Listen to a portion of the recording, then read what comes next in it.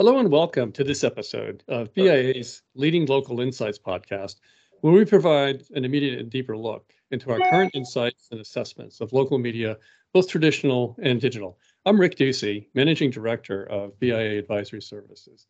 I'm joined today by my colleague and Senior Media Analyst, Layla Chatty. Layla, how are you doing today? Hi, Rick. How are you? Thanks for having me today at the podcast. We're really excited to interview Joe today. I think so, yeah. It's going to be a fun conversation. Today, our guest is Joe Marino, who's Head of Client Services for MadHive, where he's responsible for business development and media strategy, helping new agency brand and publisher partners simplify their programmatic video marketing campaign. MadHive is an enterprise software company that powers modern media. MadHive's advertising suite provides tools for audience forecasting, precision targeting, and cross-screen attribution against this proprietary CTV device graph, kind of the center of what's happening right now in media. So we're really excited, Joe, to hear more from you about how you're seeing the space and kind of your role and MadHive's role in the whole thing. So thank you for being here and welcome. We appreciate your time with us today. Thank you. Really excited to be here. Excellent. So yeah, Joe, we're just gonna start things off with a few topics and questions. And Layla and I will kind of tag team and share questions and keep the conversation going at a fairly lively pace, I expect. So Layla, let me turn it over to you. Sure.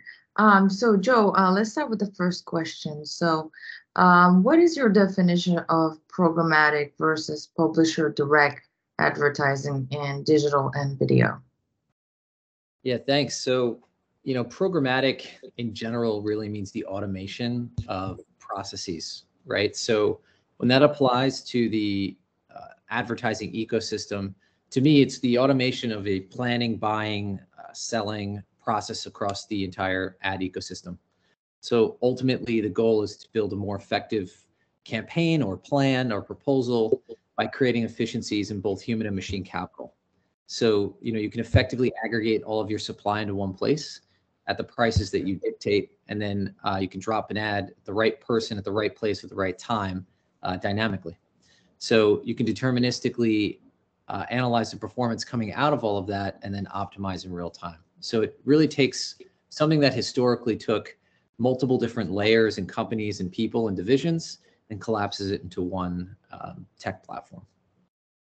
Yeah, there's, a couple thoughts about that. I like that kind of initial grounding question, Layla. So it's actually probably most of connected TV is programmatic. Even when you have a trade that's publisher direct, the buyer's going directly to the publisher, they're still sitting on top of a programmatic stack.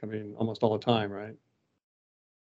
Yeah, absolutely. It's just more on the other side. So, yeah. That kind of ties into how the ecosystem is set up today. So, there are DSPs or demand side platforms and SSPs or supply side platforms, both service a very different side of the marketplace. So to your point, if you are buying direct to publisher, there is an SSP involved there to help automate some of that back end processes. SSPs are examples of, let's say, Magnite or Freewheel or Beachfront. These are very large connected TV SSPs today. Yep. On the DSP side, there's companies like, the Trade Desk, which everyone knows, or Amazon or Roku, for example. So, yeah, absolutely, you're correct. And then you're talking about in the tech stack and where MadHive lives in this. It creates a lot of operational efficiencies. You're able to leverage your graphs for some deterministic kind of targeting. All strong positives. That kind of contrasts a bit, like I think you at least implied linear TV, broadcast TV, for example, or MVPD video is still pretty manual in process, and it'd be great to get some of those operational efficiencies. The thing now, like you're saying, from the DSP side, as well as the SSP side, what's happening is people want to get that cross-platform campaign executed and activated across both linear inventory as well as the programmatic CTV inventory. So you get into this alphabet soup of jargon, identity graphs, audience targeting, frequency capping, dynamic ad insertion, forecasting, inventory demand and pricing, demand path optimization, attribution, so on and so forth. So those words are bleeding into the linear side, but it's front and center in the CTV programmatic marketplace where you guys live. How do you see where we are now and where are we headed? Yeah, so there are a ton of acronyms in the ecosystem, and they're constantly changing and being added to. So I guess it's continuing to evolve as people get more educated about the space, as we start to identify gaps that exist today. We are seeing, I like to jokingly call it the third renaissance of television happening right now with connected TV. That's automating a lot of these things and kind of bringing more awareness back to the channel with the opportunities that lie ahead of it. So, I would say it's a pretty loaded question, but, if you start inside out, I'd say looking at a household first, how we identify a household, how we find a household, how we target a household. I think that's key. Standard linear or traditional linear today, you are buying at a household level. But you're mostly buying an aggregate of households, right, through the feed, whereas now we're able to target single households through connected TV and programmatic. So I would say, the way that we see things changing is just automating a lot of these little aspects, enhancing and creating device graphs that can support a household versus device IDs like legacy kind of digital media, and starting to really look across standard traditional linear and how it impacts and affects and supplements and enhances what you're doing with connected TV or any other types of video. It's not easy to do that. There's a lot of data that you need to pull. You need partners that are willing to kind of share data and information with what they're doing. So there's always a comfortability barrier there and a transparency barrier. But if you knock down all those barriers, I'd say we're at probably 80% to true cross-platform attribution and measurement and incremental readouts. We are now starting to see an adoption and a shift of focus to now the planning side of things on the linear side. So pulling in linear feed, looking at linear pre-logs or post-logs and performance, and starting to layer that in when you're looking at audiences and potential forecasting of avails into connected TV, and trying to identify how those work together. The problem is coming out of that, then you have your programmatic team or your digital team going and executing in platforms and tech, and then you have your TV team still kind of manually setting out those buys. So that's probably the last frontier that hopefully will get addressed in the next year or two. Yes, not like we haven't been hearing that next year or two for a while, but hopefully someday.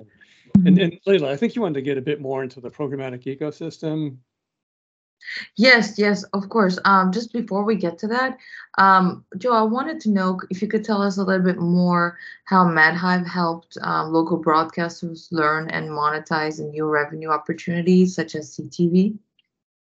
Yeah, absolutely. So obviously the broadcaster's core business is traditional linear, right? They own the stations, they own the content. So as the world started shifting to streaming, some people had a strategy and a plan and already kind of started navigating that way, and others didn't. So what we were able to do was we sat down with a couple of these groups and we asked them, what's your go-to-market? What's your tech stack look like? What are the challenges that you're facing today? Some of these are processes, some of these are people, and some of these were product, right? So we started to look at the product side and the process side first, and identified a few pretty easy ways that we can build technology to help support them. So we mirror their go-to-market that they're selling in traditional linear, whether it's genre-based like sports bundles and packages against their owned and operated, or entertainment or news, and we kind of built that out for them into the connected TV ecosystem, and we set it up in a way that people who've never had access to top-tier technology could get in there, learn it, and use it effectively within a few days. So, historically, when you start to work in DSPs, like very large tier 1 omni-channel DSPs, if you've never been in one before, it would take you months and months to learn that platform and to really master it. So we kind of made it really easy to use our platform, and we set it up in a way that made sense for linear TV. And then we took it a step further and integrated it in all their technology. So now they're not heavily reliant on just working in our system. They can work in their legacy systems, and we push and pull the data in and out of our platform. And then we support them from an education standpoint or strategy standpoint. That's awesome and very comprehensive, it seems. Could you tell us a little bit more, for example, in the programmatic ecosystem, how does MedHive fit into all of that? Yeah, so the programmatic ecosystem is vast and complex. I mean, we've already scratched the surface on some of it if you look on, the supply side versus the demand side. There are many different layers of partners in the space. We're all adding value in our own way. And ultimately, the goal is to automate and enhance everything that's happening in digital and TV and all media, and giving everybody access to those tools to be able to do what everyone else has been doing at holding company agencies and so on and so forth. So if you bifurcated it out between supply and demand, what is happening lately is that a lot of the DSPs and SSPs, demand side and supply side platforms, are starting to either merge or buy each other, and they're kind of breaking down the barriers. An example of that would be Freewheel buying Beeswax. Google has both sides of that. Xandr has both sides of that. And MadHive, we were built originally 5 years ago with both of those together as well. It just makes more sense to not have to go through multiple layers and hops, which adds on fees and opens up opportunity for folks to sneak in with fraud. You kind of remove all those layers. So we kind of sit right in the middle between supply, and which would be publishers, and supply path, which would be virtual MVPDs or the aggregators like Hulu and Roku, as well as any type of access points like televisions and TV manufacturers today. And then we go back to the broadcasters or brands and agencies who they talk to then kind of reduce the funnel and enhance what everyone's doing. But within the programmatic ecosystem, there are SSPs, DSPs, there are DMPs, which are data management platforms. There's CDPs, which is another version of a DMP. There's just so many layers and complexities. But for kind of our kind of small view of advanced TV or convergent TV, really there sits SSPs, DSPs, DMPs, and some kind of programmatic television companies now. Thank you, Joe. And I also was curious about, what do you think the pros and cons of programmatic are versus direct deals? Because I know some people think that they get a better pricing on direct deals versus others think that programmatic deals are, give them better fraud protection, inventory management controls, or analytics, or any type of reporting. So just wanted to have your take on that. Yeah, so there's a ton of value in both approaches. So what some people don't realize is you can also have both. You can take your direct deals and run them programmatically. What I mean by that is you can go call your rep at Discovery and get a deal ID and put it into a platform, so you can take the power of programmatic and apply it to that deal. So if you had to choose one or the other and lay it out the way you asked with pros or cons, the pro going direct, there's a comfort there, right? You know that you're buying directly from, let's say, Discovery. You can set up, potentially more with regards to sponsorships or integrations or anything like that. You might get a better deal if you go direct and you push your whole budget there versus spreading your budget out across multiple providers. I'd say the con of going direct would be, depending on how big your business gets, if you have to pick up the phone or send emails to 20, 30 different providers, that becomes a pretty heavy burden for anyone or any team. You're constantly renegotiating, negotiating.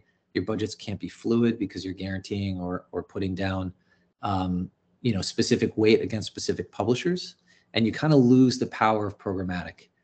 The pros of programmatic, to give you that, what the power of programmatic is, you just have more control, right? You can control your frequency, so you don't see the same ad every single break, which I'm sure a lot of people have experienced that in the streaming ecosystem.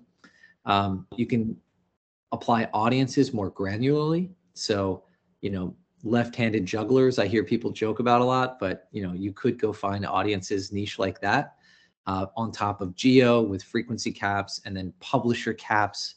I don't want any, one publisher to receive more than 15% of the total impressions, so on and so forth. So you just have more control. It's aggregated your supply into one view, and then you're just picking and choosing the most efficient and effective ad instances, as opposed to just running, adults 25 to 54 across a direct buy.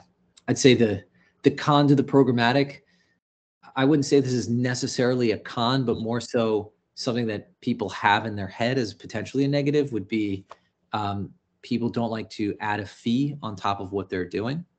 But in most instances, that fee is negated by the efficiencies that you gain by now hyper-targeting and putting more control in the buy, and ends up providing better results from a performance standpoint because the consumer is now not inundated with your ad, or maybe you're not missing a large part of the potential ecosystem or reach that you're looking for because you're limiting your site to just one publisher. I see. Thank you. It's really complex and so interesting, like the different dynamics that get into that. And I had one last question on my end. So when media companies are reselling inventory to their clients, how critical is volume when we're setting up margins? I'm sorry, I missed the last part of that question. I said, so how critical is the volume versus the margins? Yeah, so it's a little bit of both, believe it or not. A lot of folks need a margin to maintain in order to support their business, and we take that into consideration when we are working with our partners. But they need volume in order to drive more gross revenue. So it's kind of like not a this one or that one, but more of a how do you balance the two? You want to drive as much volume as possible, so you find as much efficiencies to scale that margin as possible. So I would say it's a 1 + 1 = 2 and not a one or the other. Gotcha. Okay, that's what I thought. It's pretty much complementary. Rick, I'll hand it over to you. Thank you, Joe. Thanks, thanks, Joe. Yeah, just maybe a little bit more on that last point, Joe. Then I want to ask you kind of where you see things headed over the next couple of years. On pricing, one thing I still get when I talk to some publishers, broadcasters, and so on about programmatic is they still kind of say the words of the experience with programmatic coming to display advertising and how it drove prices to commodity levels. And they're afraid their premium long form video, the pricing will get driven down. So it kind of relates to margins and I suppose volume in terms of how much of that inventory they want to put in there to drive impression scale. Does programmatic equal race to the bottom in terms of pricing controls for publishers? Yeah, so I've definitely heard that as well. And I understand the positioning of that concern. I would say what we're seeing is the exact opposite. We're actually seeing there's a ton of supply out there, a ridiculous amount of supply. We are not running out of supply anytime soon. And we're seeing prices going up. So overall, a lot of people are valuing their content a little bit more and starting to increase rates. So you kind of need programmatic to balance that out so we can identify the pockets at the right price points that we deem to be correct or needed for our clients and their margins. So if I'm a publisher and I'm sitting in this ecosystem, I'm probably happy because I'm continuing to improve my fill rates and increase my rates. And that's more tier 1. If I'm a tier 3 publisher, then, yeah, I definitely feel that this is probably a little bit harder as everyone wants to run to the Foxes and Discoveries of the world. And then, kind of the leftovers end up being more of that tier 2, tier 3. But when you look at audiences, there's a ton of value in those tier 2 and tier 3, where, if you're looking for, a gamer age 25 to 34 in the Northeast, Crunchyroll might be really great for you. And you might not have historically put that on a proposal or a plan until you realize when you layer on audiences and geo that actually maybe that's a really good place to be. So I do believe that there's more value for everyone with programmatic, but I do get that if people play with supply and demand too much, they feel like they need to lower their rates to get greater share. That is also a concern. But again, we're seeing it kind of go the opposite way right now. I have to say, I think that may be the kindest and smartest answer to that question I've heard. And it's like, especially for maybe the third tier, tier 3 kind of publishers where, the brand may not have the power, obviously, of tier 1 publishers. But the whole concept is you're creating a marketplace. It's sort of a two-sided marketplace, and the platform, the part of the ecosystem where you live, allows that inventory to be properly priced. I mean, on the DSP side, there's tens and tens of thousands of attributes they can use to create audience segments and activate those. So these publishers may get value from audience targets that buyers are able to activate that they never would have seen before. So, I mean, it's easy to see in theory, and now you're saying in practice, how you can actually see revenue lift for programmatic that you wouldn't experience any other way. Exactly. Absolutely. And again, it's interesting when you think home improvement and you want to put a buy together, you're going to think HGTV and, some other Discovery networks, FYI, things like that. But Right. You remove that and you look at everything and you apply someone in market for home improvement type audience or frequent shoppers to Home Depot, you'd be surprised the publishers that pop up. And you're not saying that this is a less quality buy or less premium buy. I think it's actually the opposite. You're only reaching those people and you're finding them wherever you can. And you can actually shave back on some of the media that you might be overpaying for, because now you're finding these people and frequenting them appropriately. So, yeah, it's a good deal on both sides, the buy side and the sell side. And, the buyer wants to make sure they're getting the value. The seller wants to make sure they're properly pricing their inventory, and they've got revenue optimization, yield management tools, the same way the buy side has their kind of optimization tools that they can use also. As we look forward, so one thing that's big is cross-platform, CTV and linear TV. And CTV, I think probably earlier was maybe seen as audience extension. Hey, we're starting to see some younger audiences move away from linear, but we can reach them with CTV. Now CTV is so large that it's its own channel, and so brands and their agencies are going cross-platform in their buys. That's certainly part of this programmatic ecosystem. Are there other things that go into how campaigns get planned, activated, optimized as we look ahead? Yeah, so I think to your point, as we look ahead, it'll start to converge more, or at least it should. Because when you start having TV teams buying TV and connected TV teams buying connected TV and digital teams buying programmatic, it kind of overlaps and gets a bit messy. Yeah. Today we see TV teams buying both, digital teams buying both. They might bifurcate based on the actual publisher, but then you're kind of over frequenting people. Yeah. So I do agree with you. It should be consolidated into, let's say, TV, and it includes streaming or even video as well. So then you're not kind of duplicating your reach and creating a bunch of waste just because you need to keep budgets under certain buckets. Yeah, it certainly helps the budget, and of course, it dramatically improves the audience experience. Like you're saying, I'm not going to see in that same spot as I move across CTV program sources. It's going to get capped, and you can have controls within a pod as well as across pods and across program providers. So I think the future looks even better than it is now, and it's a pretty exciting place to be. Yeah, I love it. I can't wait to see how everything evolves in the next year or two. Yeah, same. This has been a great show. Really appreciate your time. Layla, any other thoughts you wanted to run by Joe before we let him go? Yes, I just had one final thought. I was just wondering, what do you think is the biggest challenge at the moment locally for programmatic? I would say it's education. So there's a lot of people in the space selling. Some people understand it, some people don't. There's a lot of different approaches, companies, some are ad tech, some are white labeling ad tech. So it kind of creates this confusion in market, and folks will test, learn, and get burned and then run away from it. So I think really an education of the local marketplace on how everything fits together, what's the best kind of crawl, walk, run approach to this new medium, what's the optimal measurement. I think that would be really good. But for today, it's very noisy and there's a lot of people sprinting in all directions. So I would say education is the biggest gap locally today, in my opinion.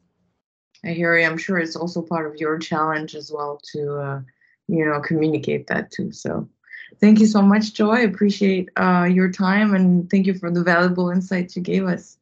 And yet, just in that last point, the education point, that's something that we're working on together, which is great. So we will be having a white paper coming out covering the concepts that Joe, you, and Leila and I have been discussing here. It's not quite ready yet, but if you're listening to the podcast, send us a note at podcast@bia.com, and we'll be sure to get that white paper to you when we do get it finished up. Joe and Leila, thanks so much for being here today and sharing this great set of insights and discussion. I do invite our listeners to come back for more podcasts. Send us your suggestions for speakers or topics. Again, podcast@bia.com. And we'll factor that into future podcasts and try to make sure we cover the things that you're interested in. Well, on behalf of my colleagues here at BIA and Leila, my co-host, our podcast listeners, thank you all for your time today. Thank you for being with us and sharing for what it's like to be in local broadcasting and local CTV. The local media space is where BIA lives, and we try to do education and help clients be their best so that they can perform in the marketplace the way they want. We so appreciate your listening. Look forward to your joining us next time. Stay tuned. Have a nice day. Thanks, everybody. Thanks, everyone.